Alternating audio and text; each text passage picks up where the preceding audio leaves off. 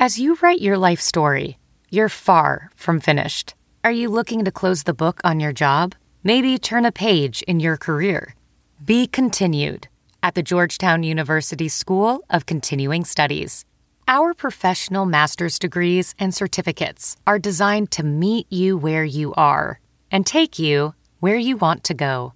At Georgetown SCS, the learning never stops, and neither do you. Write your next chapter. Be continued at scs.georgetown.edu/podcast. The Week 2 review episode of the Bears Talk Underground is brought to you by MyBookie. If you found $100 on the street, would you pick it up or would you keep walking? Of course you take the money. So why do you keep picking winners and not betting on them? That's why I go to MyBookie. It's fast, it's easy, and they pay when you win. Let's face it, where you're betting at is just as important as who you're betting on, and I wouldn't be telling you to go to these guys if they weren't the best. Do the smart thing. If you're going to bet football, bet with MyBookie. You can do fantasy points, you can do over-under, you can do prop bets. They got tons of prop bets, not to mention they got NCAA football. You know, they got everything under the sun. And did you know that you can bet on games after kickoff? If by the second half it looks like your bet is going to lose, you can always just take the other side. And if you're the kind of guy that likes to bet a little and win a lot, try a parlay. If all your picks come through, you multiply your winnings, and no matter how you bet, the NFL season is the best time of the year to do so.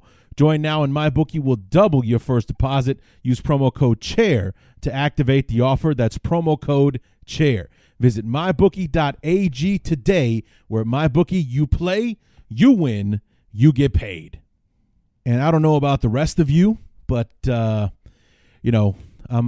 getting up there, and I've got a few gray hairs, and I acquired a few more yesterday in the last 8 minutes of the game when the Broncos started their comeback. But we persevered, we survived, and most importantly, we won. We won.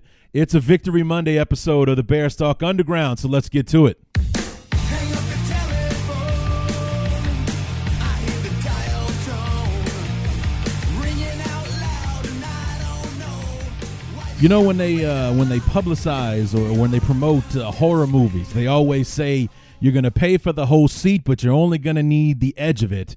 And for the last several minutes of the fourth quarter, that is what I was doing in my living room, in my chair, watching the game on Sunday as I watched a 13-3 lead, which for the majority of the football game, a 10-point lead seemed like a 100-point lead, the way the Bears were playing defense. We were shutting the Broncos down. Yeah, they moved the sticks occasionally, but they never really made any progress outside of the first drive of the football game. And then it all came crashing down as the heat and the altitude started to take an effect on our defense, and our offense couldn't do them any favors and keep them off of the field. What's going on, everybody?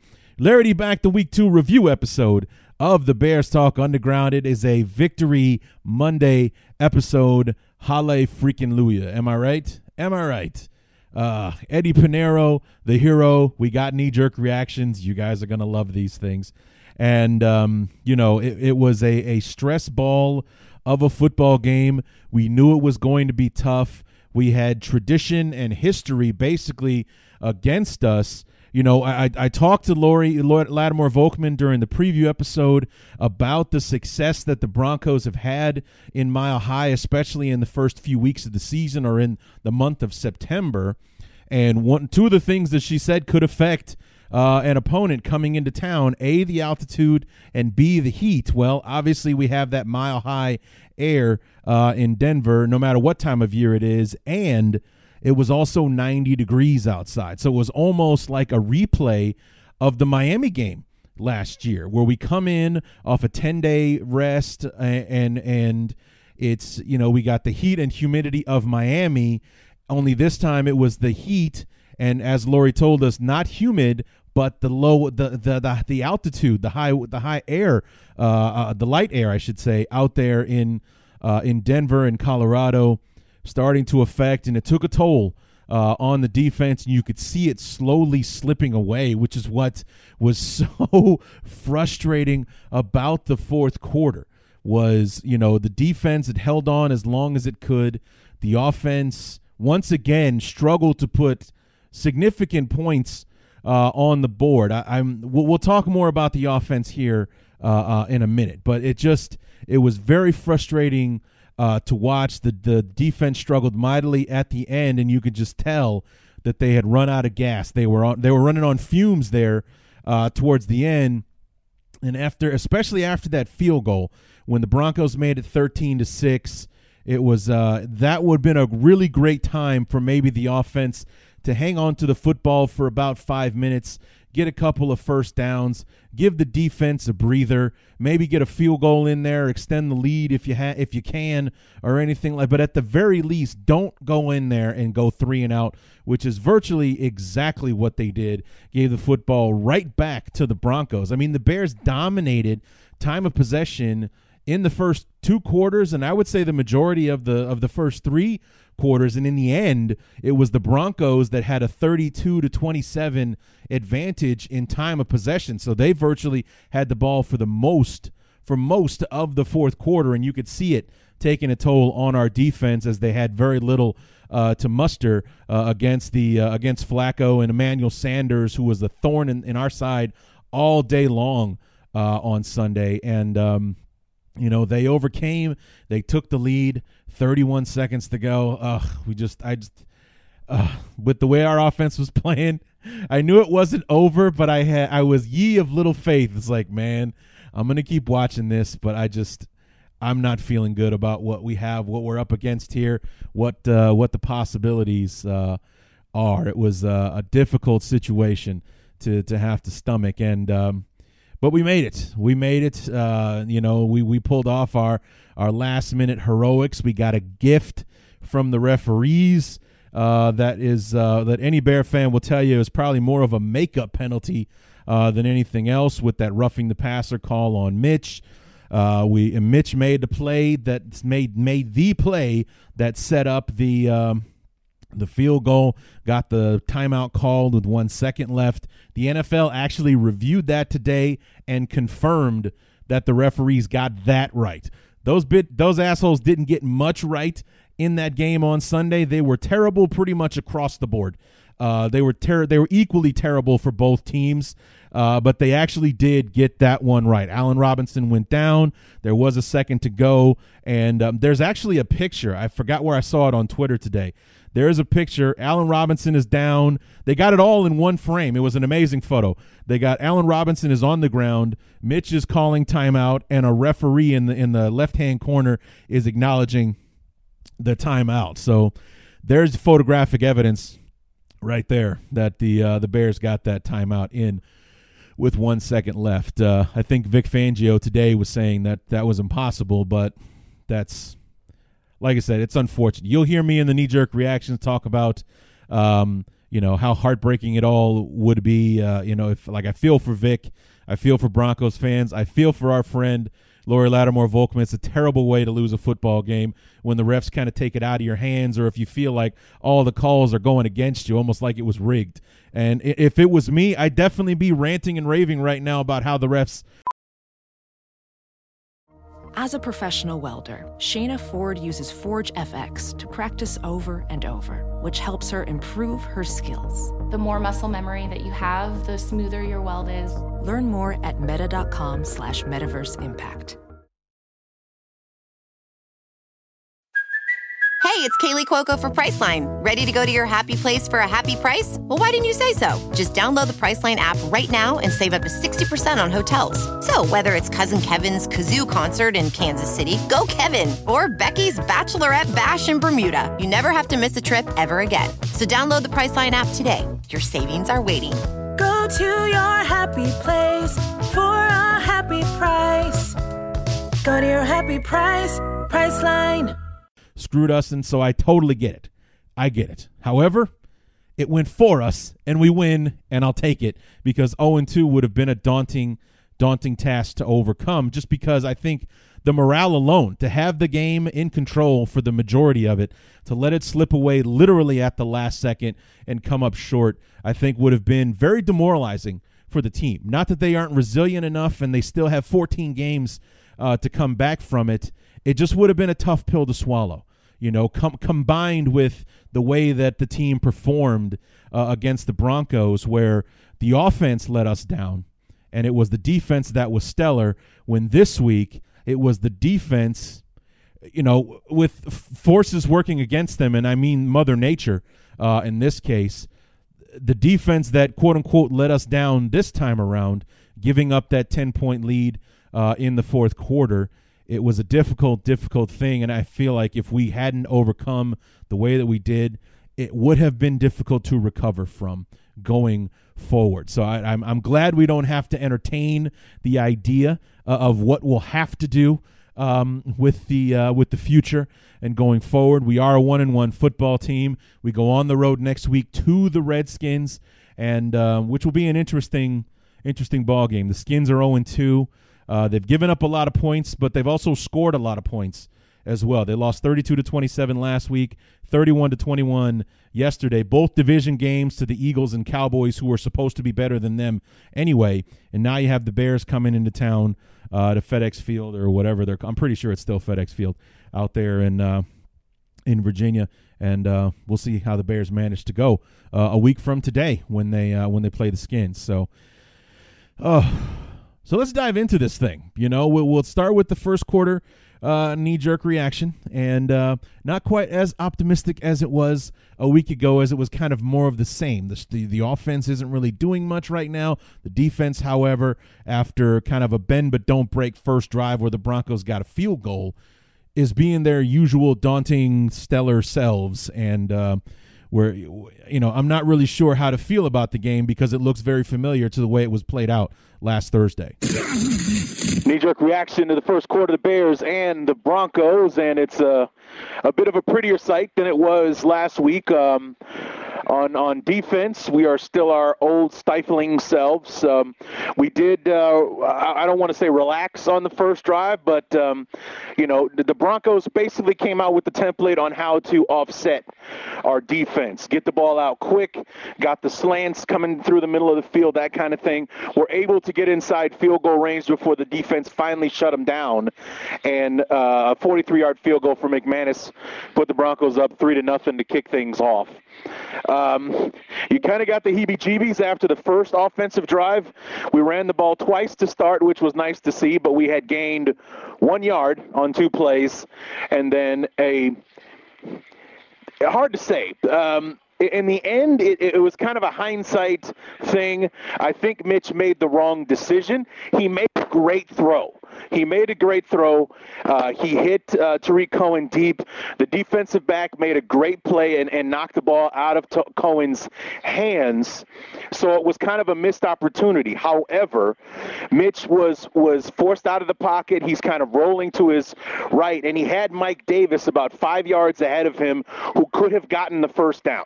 He throws it to Mike Davis. Mike Davis gets the first down. The chains keep moving. Mitch decides to go deep to Cohen, who made the catch, if not for the defensive back making a better play. He made the play and knocked the ball loose, so the Bears went 3 and out on the first drive. So it's kind of damned if you do, damned if you don't kind of thing. Like I said, I question the decision. He made a great throw, so it wasn't like a complete disaster. If not for the DB making a great play, that whole thing works out great. And I'm sitting here talking about what an amazing play Trubisky made and so on and so forth. But it is what it is. The Bears are on their second offensive drive after the defense shut the Broncos down 3 and out. Well, actually, it wasn't 3 and out because we had a bogus unnecessary roughness call on Leonard Floyd. So it was 4 and out for the Broncos. The defense is moving. We've converted on third down a couple of times. We've run the ball twice as much as we've passed thus far. So we got the ball now. 2nd and 9 for the Bears. Let's see how it goes from here. We're down 3-0 so far. So, yeah, it was a mixed bag with that opening drive. Coming out with the running plays right away, even though we gained, I think, 1 yard on 2 carries. So we're at 3rd and 9.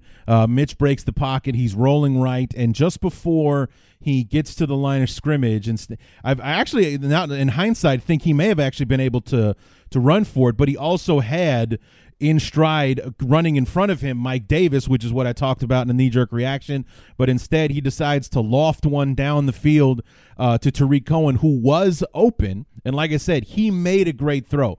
It was there. I've heard others say, like, maybe if you put a little bit more on it, then Tariq is, put it out and behind, over Cohen, he'd have been able to run under it, and who knows what happens. Maybe he hits him in stride and he runs for a touchdown or something like that. But I think that's, it could have opened the floodgates if it worked. Maybe that's why Mitch went for the bigger play. You would like to think that with all the struggles that he had last week, he would have taken the short play with Mike Davis or run it himself for the first down. But, hindsight 2020, like I said, I questioned the decision. He made a great throw. It was there. The DB made an amazing play to knock the ball out of Cohen's hands to send the Bears 3 and out on the first drive. And then the Emmanuel Sanders, it was kind of the theme as to what would kill the Bears later on in the game, that first drive with Emmanuel Sanders, getting Flacco, getting the ball out quick, doing those slant routes and everything. Emmanuel Sanders was the thorn in our side throughout the game, like I said before. So a pretty uneventful first quarter. I did mention the bogus unnecessary roughness call on Leonard Floyd. It turned out to be much ado about nothing because, like I said, the Bears were 3 and out after that play, but he tackled him and took him to the ground. He didn't pick him up and slam him on his head or anything like that. It was a bit more of an aggressive tackle, I will admit that, but he didn't do anything malicious. He took the guy to the ground. He pulled him to the ground, and the referees flagged it. And it later on in the game, Eddie Goldman got called for a roughing the passer when he took Joe Flacco to the ground, and they called it as though he put his body weight on one of those where you lean in on your body and put all of your weight on the quarterback. Goldman didn't do that. Honestly, he did not. And even Mark Schlereth and the corpse of Dick Stotkin agreed that it was a bad call. In fact, all three of those three unsportsmanlike conduct or personal foul calls they disagreed with, and I agree with them. Even the one that gave the Bears an extra 15 yards on the game-winning drive was a bad call. That was not that was not roughing the passer. I don't see how they could justify that it was. I mean, the only thing that's even remotely close is if Bradley Chubb hit Mitch in the back of his head with his helmet, but it wasn't like leading with the crown or anything like that. So again, there was no malicious intent. He was just trying to sack the quarterback. And it, I can't defend the flag other than to say that, well, they screwed us twice earlier in the game, so at least they're being consistent with this level of call. Like they're making bad calls consistently. It just happened to come at a really, really bad time for the Broncos. That was a free 15 yards. That's 15 yards the Bears didn't have to earn to get themselves into field goal range at the end of the ball game. But the one on Floyd was bogus, and then it would basically set the precedent for the kind of crew that we were working with in this football game. But second quarter knee-jerk reaction. It's the Eddie Pinheiro show. We get 2 field goals out of him. We continue to shut down the Broncos on offense and go into halftime with a lead, unlike last week. Knee-jerk reaction in the second quarter, the Bears and the Broncos. A little bit more of the same. It is definitely a defensive battle. Currently, Eddie Pinheiro has scored every single point the Bears have mustered in 6 quarters in 2019. He added 2 field goals in the second quarter, one from 40, one from 52, taking advantage of that high altitude, low air or whatever it is that gives it such an advantage. And put the Bears up 6-3. The defense, I think, has definitely got Flacco and company figured out. And I was just thinking a few moments ago on that last drive from the Broncos, I kind of get the feeling that our DBs have Flacco clocked now. I really get the feeling that he's going to serve one up for us before the day is out. We're going to get an interception or maybe even a pick six. I really feel like the DBs have got him down. Maybe he's even, double pumping it because our pass rush is starting to get to him a little bit more. The defense is doing its job, 3 points in the first half. Our offense still struggling to maintain, still struggling to close out drives. We've 6 quarters in, we haven't scored our first touchdown yet in 2019. But we start with the football. I'm hoping things will loosen up here in the second half. The Broncos, the one thing Lori Lattimore-Volkman didn't mention when I told her, when I brought up the Broncos September record in Mile High, is that the Broncos are 17-1 in the last 18 seasons and in their home opener. So, Jesus Christ, how could she not tell me that? But it's 6-3, so it's still a close ball game. But I feel like if the Bears can come out and score a touchdown to start the second half, we might be able to cruise along for the rest of the football game. The Bears have control of this one. We just need a play to shut them down. So you heard me mention the DBs, and I really did feel that way. It was kind of, it wasn't like we had a lot of close calls or anything. It's just that it was starting to get to the point where when Flacco would throw the ball, our DBs were there immediately to make the play on the defense. To get after the receiver, and they were always right there. And I kind of felt like they kind of sensed where the ball was going, and that eventually, if that kept up, then Eddie Jackson would just hit one in stride, and like a la the Detroit and Thanksgiving, where he knew where the ball was going the whole time.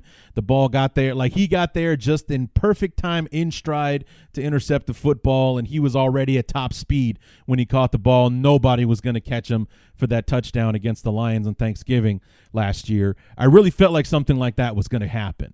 And we did get one from Flacco, not like I thought we would. It was more of a great play from Kyle Fuller and everything at a critical time in the game. We'll talk a bit more about that later on. But it was I really felt like the DBs were going to be able to get one off of him in the second half. I really felt like maybe an adjustment here, a tweak there. Or something that Pagano might put them in a position to be able to jump a route and take one home. Unfortunately, that it didn't happen that way. We did get one from Flacco. It did cost the Broncos huge, but not in the way that I was kind of envisioning watching the Bears and the way that they reacted in the second quarter. So when we go into the second half, like I said, I was hoping the Bears might be able to come out fast in the second half, put something together, move the chains, get a touchdown on the board, still waiting for the first one after 6 quarters of football. That didn't happen, unfortunately. We had to wait until the last drive of the third quarter to finally put one in the end zone. And you hear me talk about in the knee-jerk reaction how Mitch kept making a decision that I disagreed with pretty much every single time he made it on the end of that drive. We got a couple of big plays from Cordero Patterson, which was the play of that drive. We got a nice jet sweep from Taylor Gabriel. David Montgomery took care of the rest, including scoring our one and only touchdown on Sunday. But you'll hear me talk about this and see if you guys agree with me. I didn't like the decision that Mitch kept making there at the goal line inside the 5-yard line. I didn't think he was reading it right. Knee-jerk reaction to the third quarter, the Bears and the Broncos. And we just finished our first touchdown drive of 2019. And it was all runs. We didn't pass the ball once. Cordero Patterson with the biggest play of the drive. Took a straight-up pitch 46 yards down the sideline to get the Bears in the red zone. David Montgomery did most of the heavy lifting from there. Got one of those jet sweeps from Taylor Gabriel where he got to turn the corner and got some yardage. It was all runs, though. Every single play on that drive was a run, including like the 5 shots from the inside the 5 to get in the damn end zone. And the thing about it is, it was one of those option reads, and I felt like Mitch made the wrong read every single time because Bradley Chubb, the outside linebacker and the edge rusher for the Broncos, was crashing down on the inside so hard that I felt like if Mitch had kept the ball, like, you know, when Chubb goes to the inside to get the running back, if Mitch keeps the football, he'll waltz into the end zone. He could have moonwalked in if he wanted to. That's how, like, no one would have been there, or at least Mitch versus the DB that was there. I'd take that matchup all day long. You know, Chubb was crashing down so hard trying to stop the run from the outside that if Mitch keeps the ball, we probably end the drive at least 2 or 3 plays earlier than we actually did. But Montgomery gets the touchdown. Eddie Pinheiro kicks the point through. We got a 10-point lead going into the fourth quarter. The Broncos doing some pretty nifty passing there at the end of the third quarter. They've gotten some big chunks of yardage so far, so they're driving right now.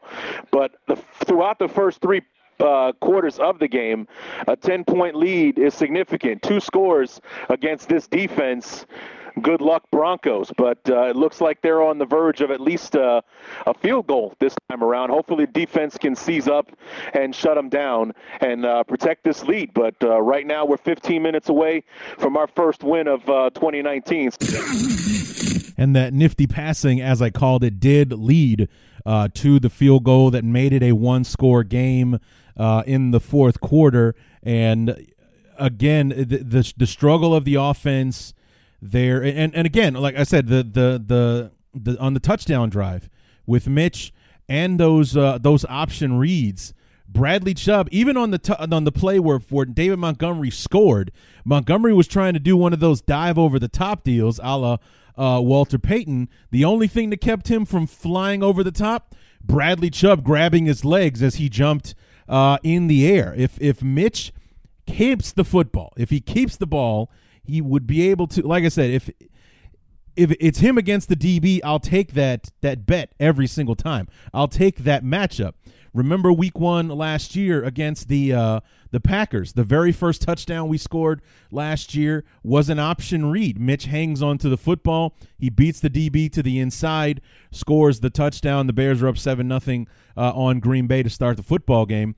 I feel like if Mitch hangs onto the football instead of handing it off to Montgomery like 5 straight times, we score whenever Mitch decides to do it, he scores easily. He waltzes in. I believe that wholeheartedly. I don't know if Nagy demanded that he keep giving the rookie the football or if they really just wanted him to pound it in or whatever. But I really felt like Bradley Chubb did not care. He wasn't playing. He was coming at such a rate, such a speed that he wouldn't have been able to stop in time to tackle Mitch. Mitch would have run right past him as he, had to slam on the brakes and then try to pivot backwards to get to Mitch. Mitch would have walked in easily. So I felt like, again, Mitch made the wrong decision. Like, I questioned the decision he made on the Tariq Cohen throw, even though it was a hair from working out. It didn't work out. Instead, he should have taken the short throw to Mike Davis or run it himself for the first down. I do question his decision-making here.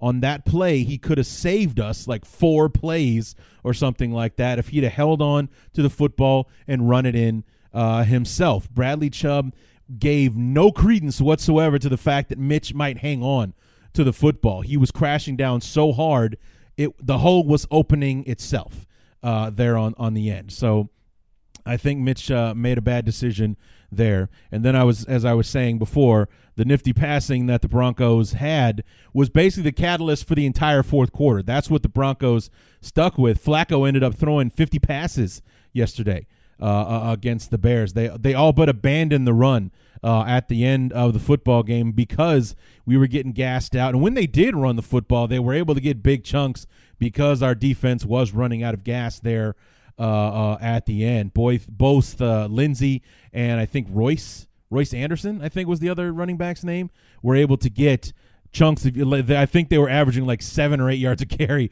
in the fourth quarter. It wasn't pretty. But in the end, it was Emmanuel Sanders scores the touchdown with 31 seconds to go. And then a wild series of events. And I have a bonus knee-jerk reaction for you guys because Emmanuel Sanders and the Broncos score the touchdown.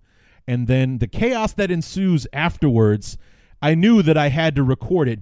I knew I had to record a reaction as I was watching it just because it was kind of an unprecedented thing. I can't believe this. Broncos scored a touchdown to make it 13-12. Originally, Fangio was going to go for 2, but they got caught with a delay of game. So then Fangio decides to go with the kick to tie up the game. Buster Screen jumps off sides, and the kicker misses the extra point. So we just won the game, and we might have just lost it as well, because I think now Fangio is going to go for 2. And here we go. They are going for 2. And let's see if Buster Skrine just possibly cost us the game. There's 31 seconds left.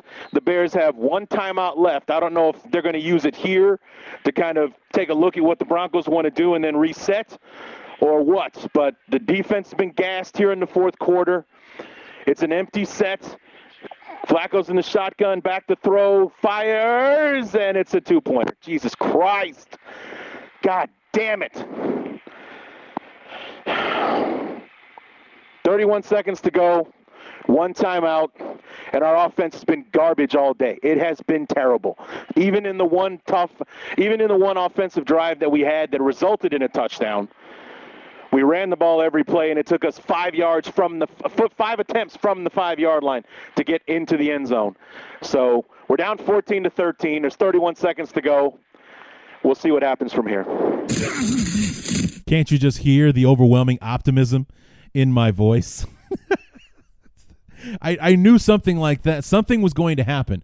I was either going to be, hooting and hollering because we just won the game, or our defense just saved Buster Screen's ass, or something like that. But it was such an odd series of events that took place. The Broncos are going to go for 2. They're at home, which is odd. Usually if you're the road team and you've got, you want to get the win and get out of town, kind of thing. If you're the home team, we want to take it to overtime. These guys have nothing left. That's where I kind of question what Fangio did there. It worked out for them for the moment, but I think that it would have been a much more advantageous thing for the Broncos to take the extra point and send it to overtime. And let's go to overtime, and we'll wear these guys out. We got a 50-50 shot at getting the football, and if we get it, we're just going to wear – these guys have nothing left. Let's take the football. Let's wear them down the field, and they got nothing left. And God forbid, if we only end up with a field goal, their offense is trash. Just like I said, we've been struggling the entire football game. Our offense was doing the defense 0 favors as far as getting them off the field or keeping them off the field for the extended time. They were terrible on third down again this week, 3 of 11 on third down in this football game. They did the defense no favors, especially in that second half, and in the fourth quarter was no better.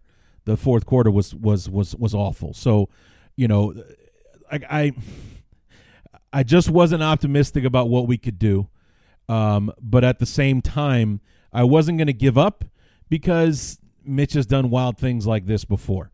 It's not what he's known for, that's for sure, but he has been clutch in these situations. I mean, think back to his rookie year. That Detroit game, he had to make that run on like 4th and 19, and he got it on his own to set us up for an embarrassing Connor Barth field goal attempt where he didn't even kick it in the same zip code as the uprights or anything like that. That overtime game, the victory in Baltimore, that amazing throw that he made to Eddie Royal to set up the game-winning field goal in that football game. He did it over and over again. Well, not over and over again, but he stepped up in these big moments. But they haven't always worked out. In the 3 examples I can think of off the top of my head, the Baltimore game, we did win. Detroit, he put us in a position to tie the football game, and the kicker blew it for him. Same thing in the Eagles game in the wild card spot. 1 timeout, 59 seconds. We got to drive the length of the field to get it in field goal range.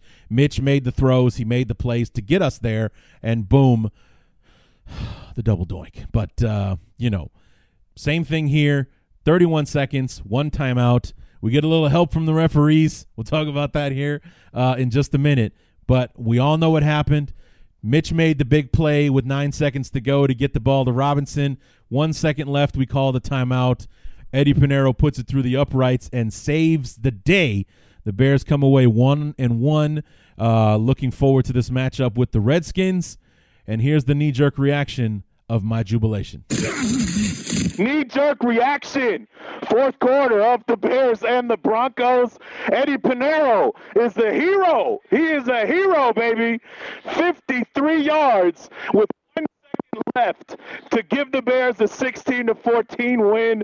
Good God Almighty, I didn't think we were going to be able to pull this one off. And there's not a happy Bronco fan on the planet right now. I guarantee it. For two reasons. Number one, on this drive, the Broncos got stuck with a bogus roughing the passer call, which I don't feel sorry for because we got nailed with two bogus, unsportsmanlike / roughing the passer calls. So that was just the refs giving us one back.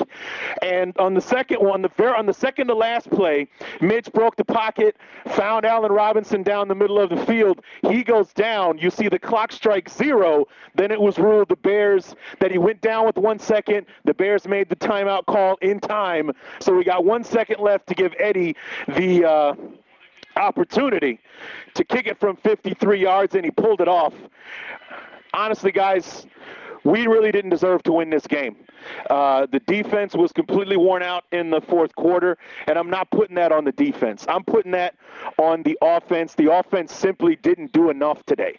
They didn't do enough. They did enough at the very end there to put us in the right position, but we should have scored more. We were terrible on offense. This drive is what put Mitch over 100 yards passing for the day. You know, we focused more on the run, but even that wasn't as effective. The offensive line wasn't as good as we needed them to be in most spots.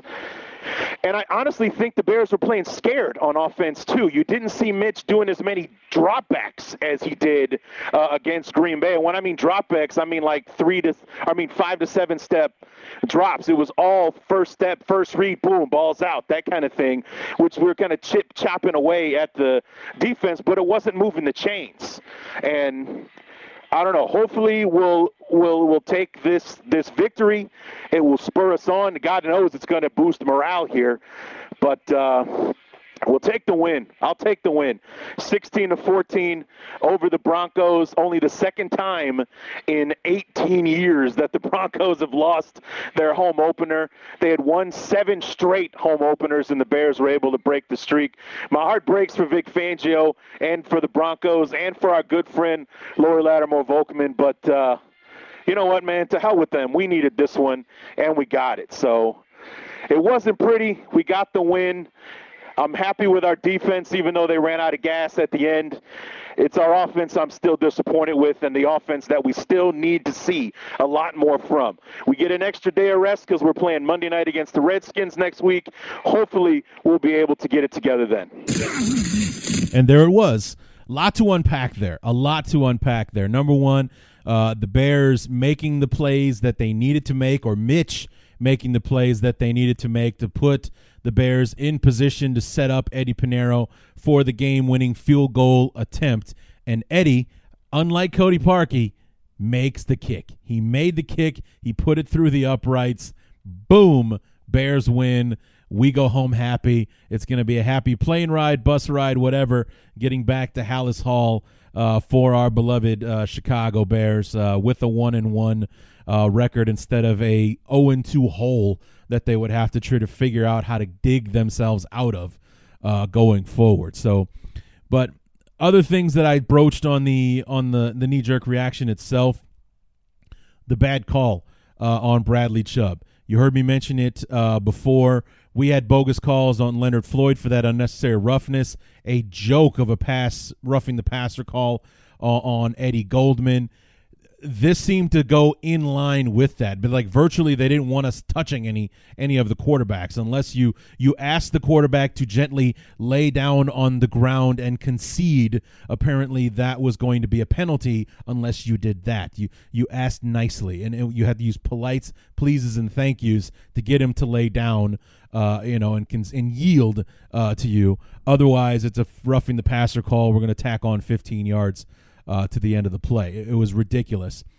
it was a horrible time for the Bears to get one back as far as the Broncos were concerned. But again, like I said earlier, it was a 15-yard penalty, and 15 yards the offense didn't have to earn on that play. So, I mean, I think it was like a 4 or 5 yard gain from Trey Burton, tack on the 15. It was like a 20-yard play thanks to the refs. Not thanks to Bradley Chubb, thanks to the referees making a bad call and giving the Bears one back on that one.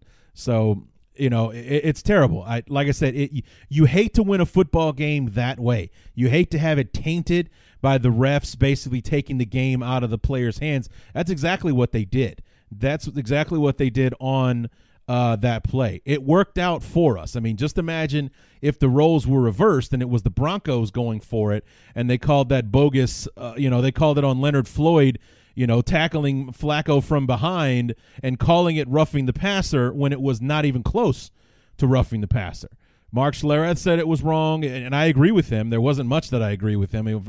I'm actually a big fan of Mark Schlereth at ESPN, and I have not been a fan of his work as a color commentator at all thus far. I'm not really a big fan. I really thought that he would be good at it, but he hasn't been. He hasn't. I don't know if it's because he's working with the corpse of Dick Stockton or what the situation is there, but he's not what I was hoping for / expecting in that situation. I mean, I was one of those people that was advocating for Schlereth to be the Monday night color guy when John Gruden left the booth to go back into coaching. I was like, I think Schlereth would be great at it. And whew, boy, was I wrong about that. He's terrible. I watched like the good chunk of the Sunday game last week with Arizona and Detroit, and then this week with the Bears and the Broncos. I really have not enjoyed what Schlereth has brought to the table at all thus far. Sorry, weird tangent, but still, he didn't agree with the call, and I agree with him as well. And you hate to see it go down that way,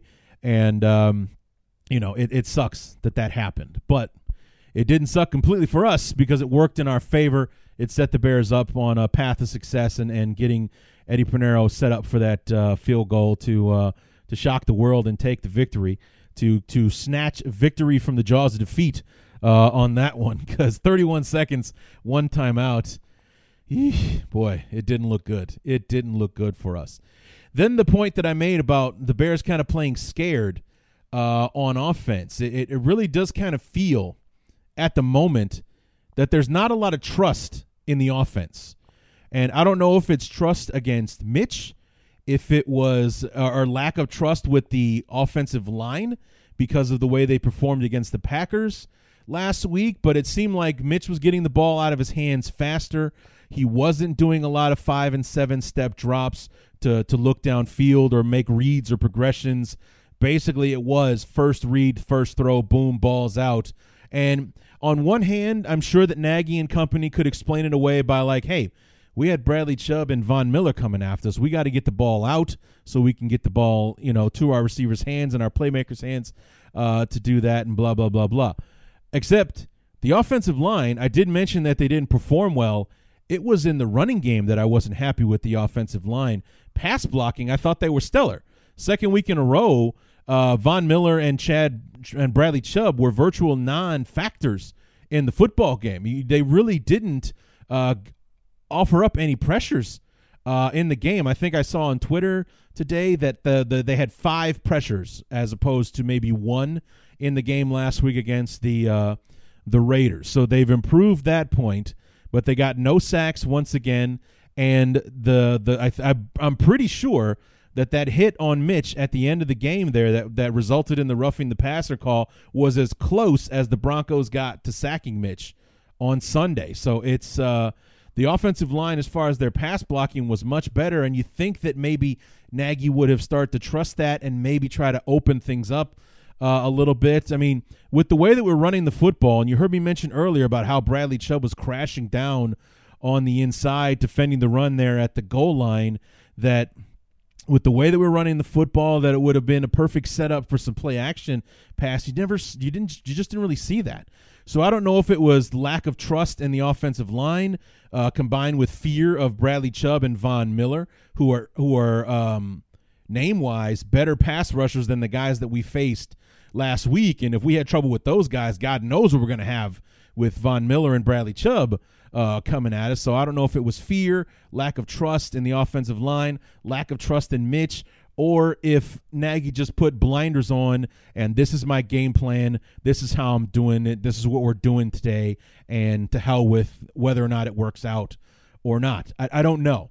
All I know is I don't think the offense ran the way that it should have on Sunday, or at least it wasn't paying attention to what was going on out there on the field. I don't feel like we were adjusting to what the Broncos were showing us. We were just running our offense, and this is what we came here to do. We came to run the football today, so that's what we're going to do, and God damn it, we did it. Even though at one point we probably should have just opened it up a little bit to see if we could get Robinson or Gabriel or Anthony Miller, man. Where has that guy been? And I know it's probably not on him. He had 1 target for 1 catch for 2 yards in that game. You know, this is the guy that we gave up this year's second-round pick to get last year and had an outstanding rookie season, led the team in touchdowns, and he has barely seen the field so far in 2019. Where has he been? You know, I don't give a damn what Mike Furry says and, oh, he's been out and he's been missing or whatever. You know what? If he's active, same thing with Trey Burton. He was barely on the field even though he was activated despite all the roster moves that we made just in case he wouldn't be. He was active. He did start the game. He did play. But it's like, if you're not going to play him full bore, then just keep sitting him. If we're not going to put Anthony Miller out there and him be a major contributor on this football team, then make him inactive. Put him out there when you're going to use him. Otherwise, we are wasting this kid, and we're probably frustrating him at the same time. You know, for the year that he had last year and as good a year as he had despite that shoulder injury.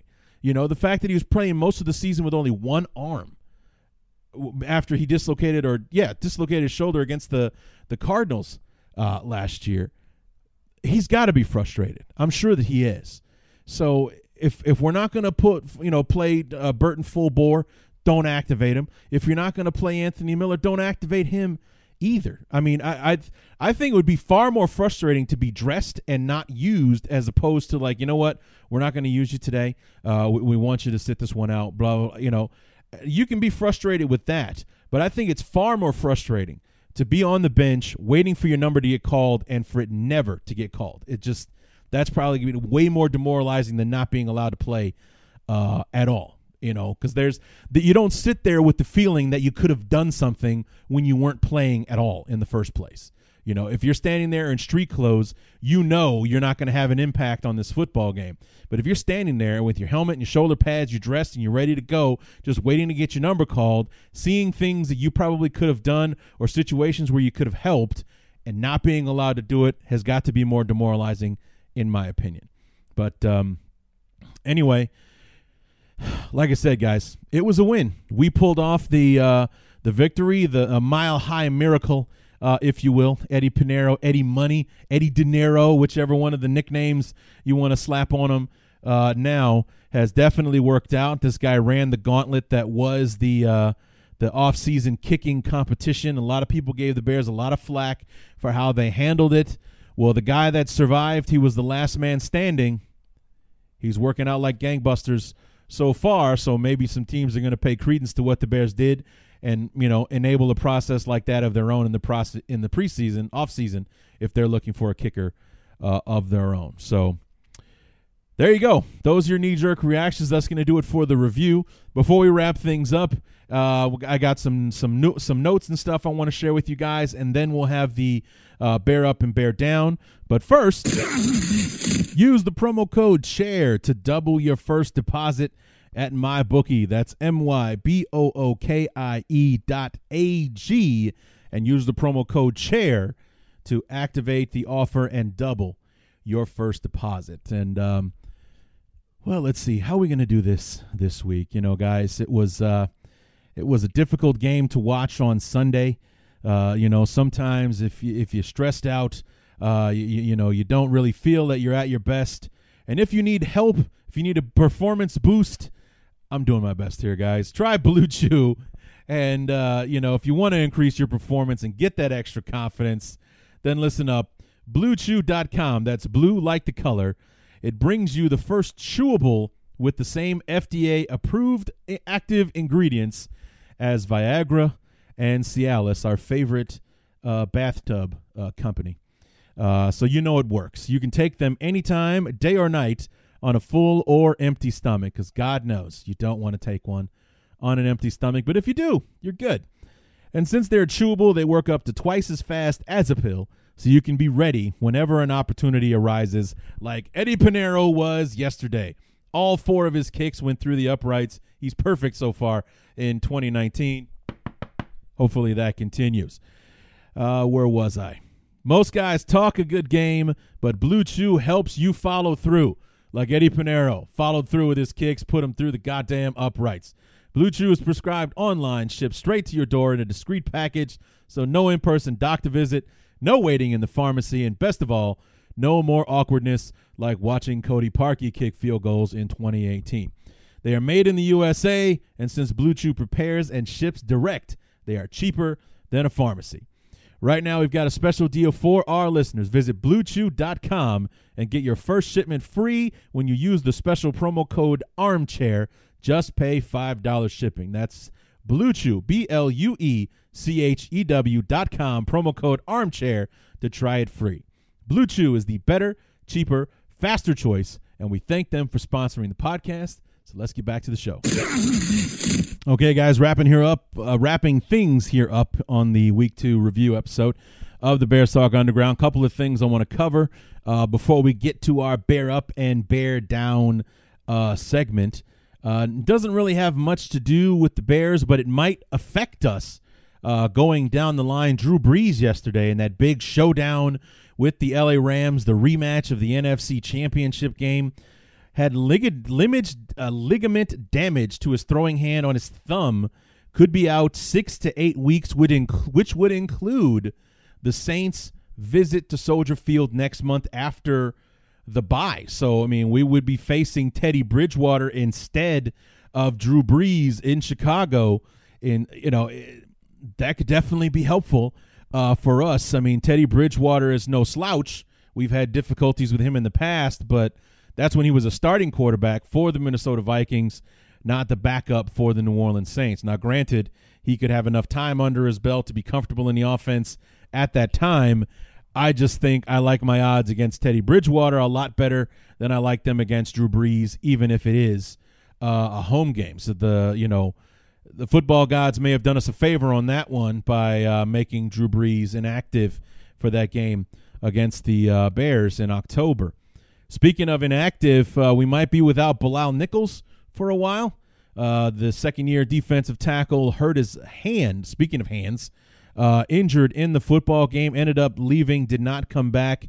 When Nagy had his press conference earlier today, they said they'll know more in 24 to 48 hours, so we'll find out later this week what the long-term status of Bilal Nichols is.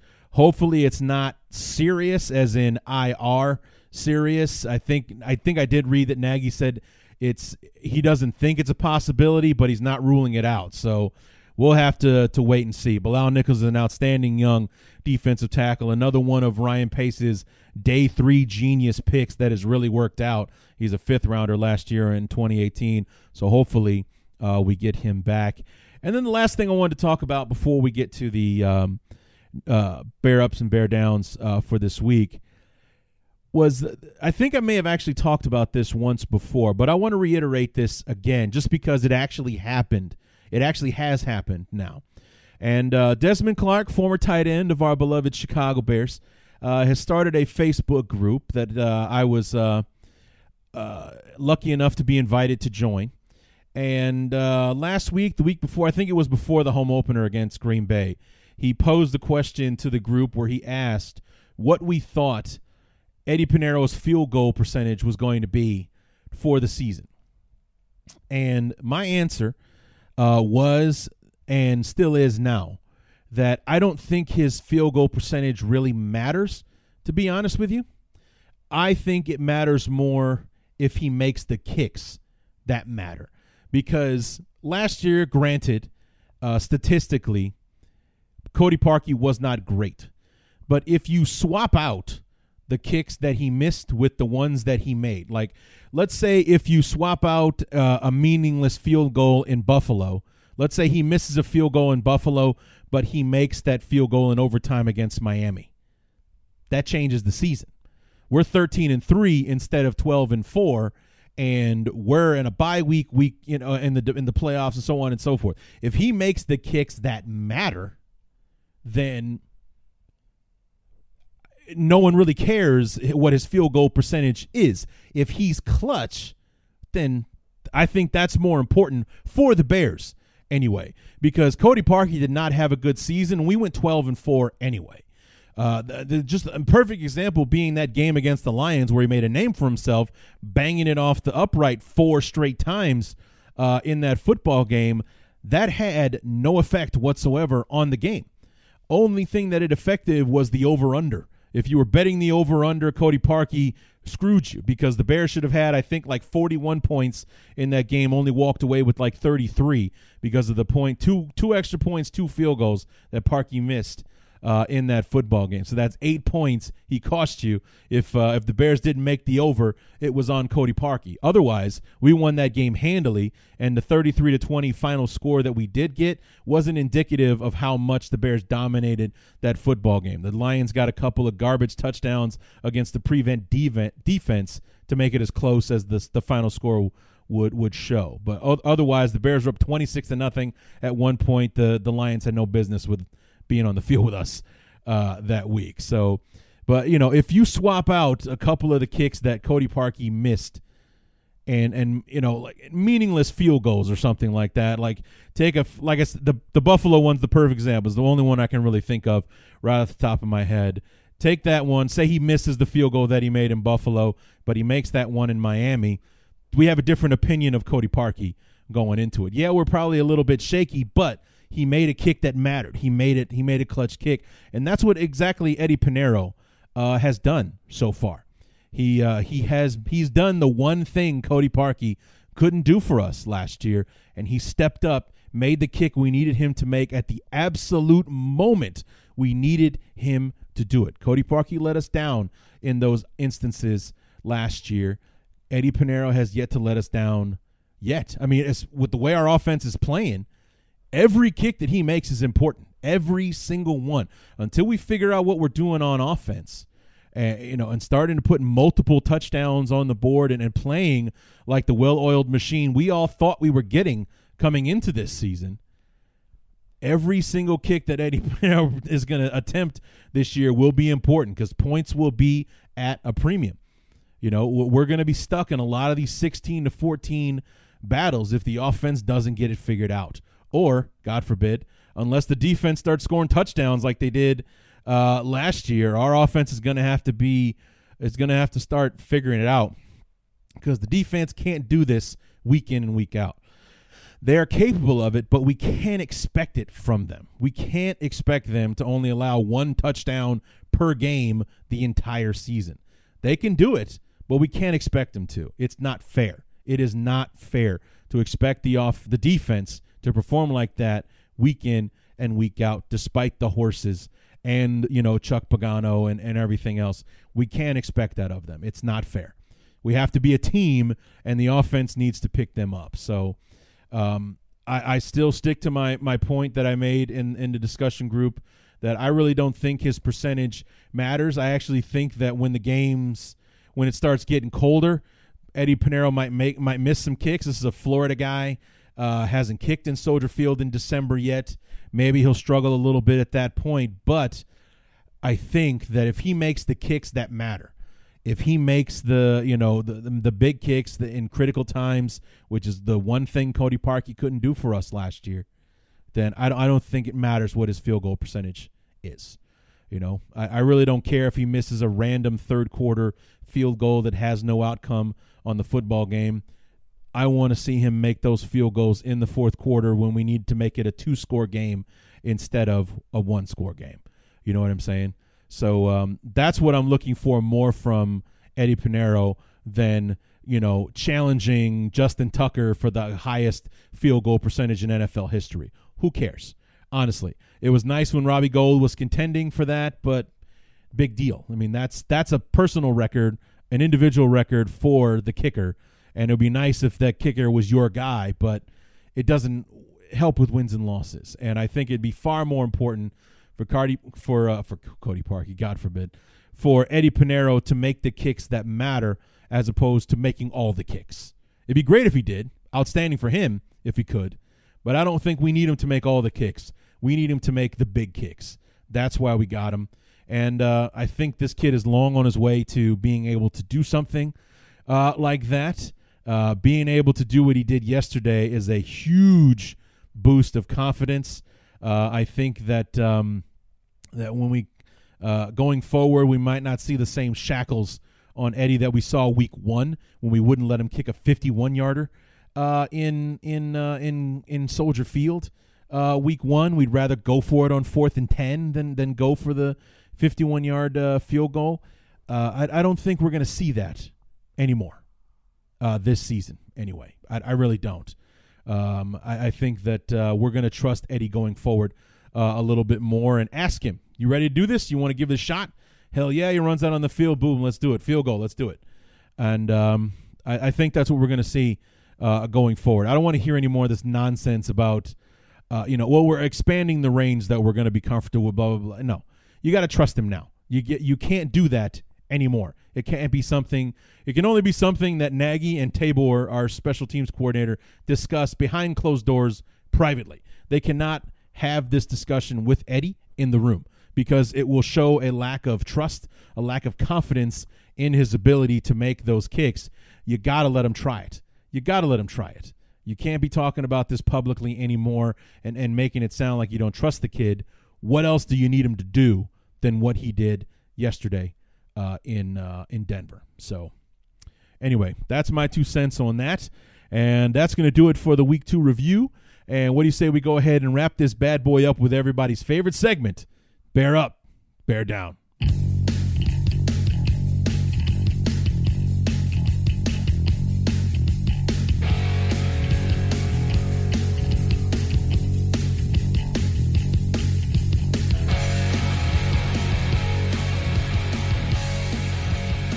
Bear Up and Bear Down for the Week 2 review episode.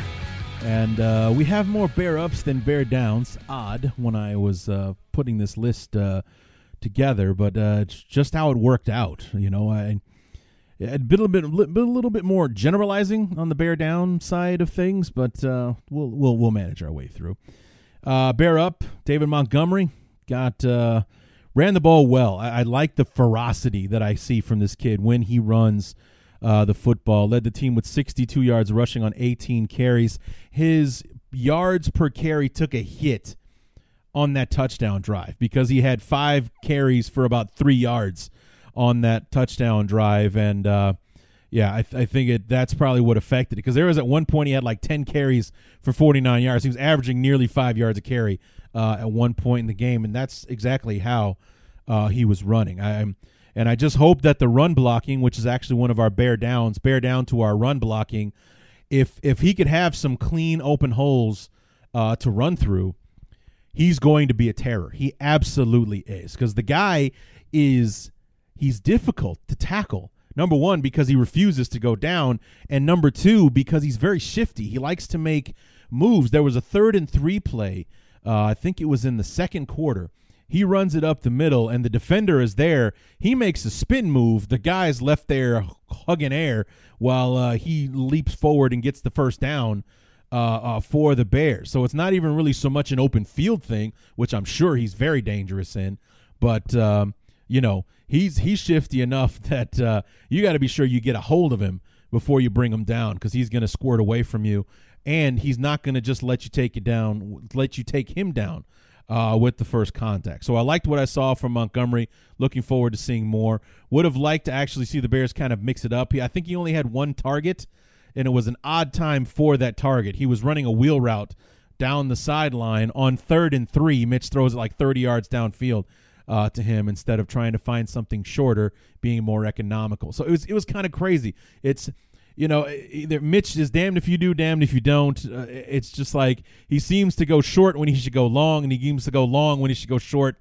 It's a mess. So anyway, bear up Montgomery, bear down to the run blocking. Bear up to Kyle Fuller.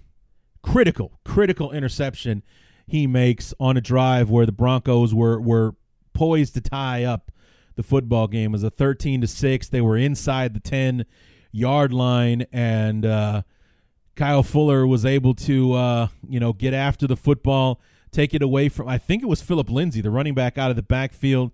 I think it was Emmanuel Sanders, now that I think about it. Was able to come away with it. That killed the drive, put an end to it with about 4.5 minutes to go. So that was a huge play of the game up to that point that shut down a very promising drive for the Broncos, where the Bears were starting to show signs of fatigue, that the heat and everything was starting to get to them. That thin air and the altitude was starting to affect them with about 4.5 minutes to go. Kyle Fuller with the interception to shut all of that down. So bear up, Kyle Fuller. That was weak. That was exactly what we needed. Bear up, Khalil Mack. He was his old crazy self yesterday. First sack of 2019. Strangely, did not get called for roughing the passer when he took down Joe Flacco. Probably the only time that happened. Nick Williams also had a sack that I was sure was going to get called for roughing the passer because he wrapped up Joe Flacco's legs. That's tantamount to going after the quarterback's legs. That's a penalty. That is a penalty. So I was waiting for the penalty because, Nick Williams dared to go low on Flacco. God forbid. But anyway, Khalil Mack got a sack. He affected the pocket and being his old crazy self and imposing self is the word that I'm looking for. So bear up to Khalil Mack. Bear up Pat O'Donnell. Outstanding day for our special teams yesterday. Pat O'Donnell, 57.4 yards per punt and had a long of 75, and that punt of 75 yards came at a very big time. He flipped the field on that punt. The Bears were buried deep in their own territory. They thought the Broncos were going to be able to get the ball, the receiver was going to get the ball around the 30 or so. Maybe he gets about 8 to 10 yards, and then the Broncos are starting at their own 40-yard line. Excellent field position. Instead, Pat O'Donnell put one into that thin air in Colorado and was able to turn it into a 75-yarder that had the Broncos backed up at their own 10-yard line. Instead, it flipped the field. Was an outstanding punt. He did that all day long yesterday. So he doesn't make this list often, but he definitely deserved to make it this week. Let's see. Bear up to the pass blocking. I mentioned that earlier. Really only I think I read 5 hurries in the game. Von Miller, I think, had 1 hurry in the ball game, and no sacks given up as opposed to the 5 they gave up last week to the Packers. So a definite upgrade in performance on the pass blocking situation. If we can just incorporate the run blocking on that, then we really got something. I really thought the Bears were going to be able to gash the Broncos in the run game. Todd Davis, their best inside linebacker, did not start. He did not play on Sunday. So I really thought the Bears might be able to exploit the middle of the field with their 3rd and 4th linebackers playing on Sunday, but didn't happen, and that's why the run blocking is on the bear down list this week. Let's see, who else do we have? Well, we got 2 more bear ups, and bear up to Mitch Trubisky, and this is strictly for the play at the end of the game. In the pocket, he runs up, he steps up in the pocket, fires to find a wide open Allen Robinson. He made the play we needed him to make when we needed him to make it to set up the game-winning field goal attempt. So that's good enough to make the bear down list, in my opinion, but also bear down Mitch Trubisky. That throw is what put him over 100 yards passing for the day. I think he had it was a 25-yard reception by Allen Robinson. He ended up with 120 yards passing on the day. So he had 95 yards passing in 59 minutes and 51 seconds, because that play started with 9 seconds to go. It's a lot of math I'm throwing at you guys. 59 minutes, 51 seconds of the 60-minute football game. He had 95 yards passing. Thanks to that reception, he ended up with 120. So that throw put him over 100 yards on the day. unacceptable. To go along with the questionable decisions that I called out earlier, the read options at the goal line that he probably could have just easily walked in instead of constantly handing it off to Montgomery. And then that play in the first drive with Tariq Cohen, great throw, bad decision. I think he should have gone short to move the chains, extend the drive, instead of trying to go big and get a big play there at the end. And obviously, it's only a wrong call because it didn't work out. But it didn't work out. It killed our first drive, and we had to go back out on the field immediately right after the first drive. The defense gave up a chunk of yardage and gave a field goal up. So, let's give them a breather. Let's give them some rest. Let's move the chains. Let's do something here on offense, especially to answer for the performance you had a week before against Green Bay. But they didn't do that. 3 and out, and not happy with the performance. So, bear up on Mitch for that last throw and making the big play when we needed him to make it. Bear down for Mitch for the other 59 minutes and 51 seconds of that football game. There was very little that he did on Sunday that I was happy with. And then finally, bear down to Matt Nagy. Like I said before, I don't know if the Bears are scared, if it was fear of Miller and Chubb that we were doing the whole get the ball out of your hands quickly thing, if it's a lack of trust in Mitch after his performance last week against the Packers, if you don't trust the offensive line with those edge rushers coming at us. I don't know what it is. We're not running our offense. I honestly feel like we are not running the offense that we want to run right now. We need to get it figured out for sure. But keep in mind, we had the same struggles last year. We were great in the first 15 scripted plays last year, which is why we feel like we did better last year than we're doing this year, because I think first 2 games of the season we scored on our first drive. And then we struggled against Arizona in Game 3, but Game 4 we scored the first 7 times we touched the ball again, or 5-6 times that we touched the ball against the Buccaneers. So, it felt like early on we had a lot more success offensively than we're having early on this year. We had similar struggles, minus the opening drive touchdowns we had in Week 1 and Week 2. We're having similar offensive struggles than we did last year. So hopefully we'll shake it off and get after it in the next week or two. Hopefully Washington can help us out. They've given up 30-plus points in the first 2 games of the year. So hopefully that's something the Bears can take advantage of next Monday on Monday Night Football, because we really got to fix this thing up. And finally, bear up. I didn't forget him, Eddie Pinheiro. If we had to do a most valuable player, most valuable Bear, that would be the guy. He scored 10 points for us yesterday, 3 field goals and an extra point. And none bigger than the field goal he made, 53 yards, with no time on the clock to win the ball game and snatch victory from the jaws of defeat.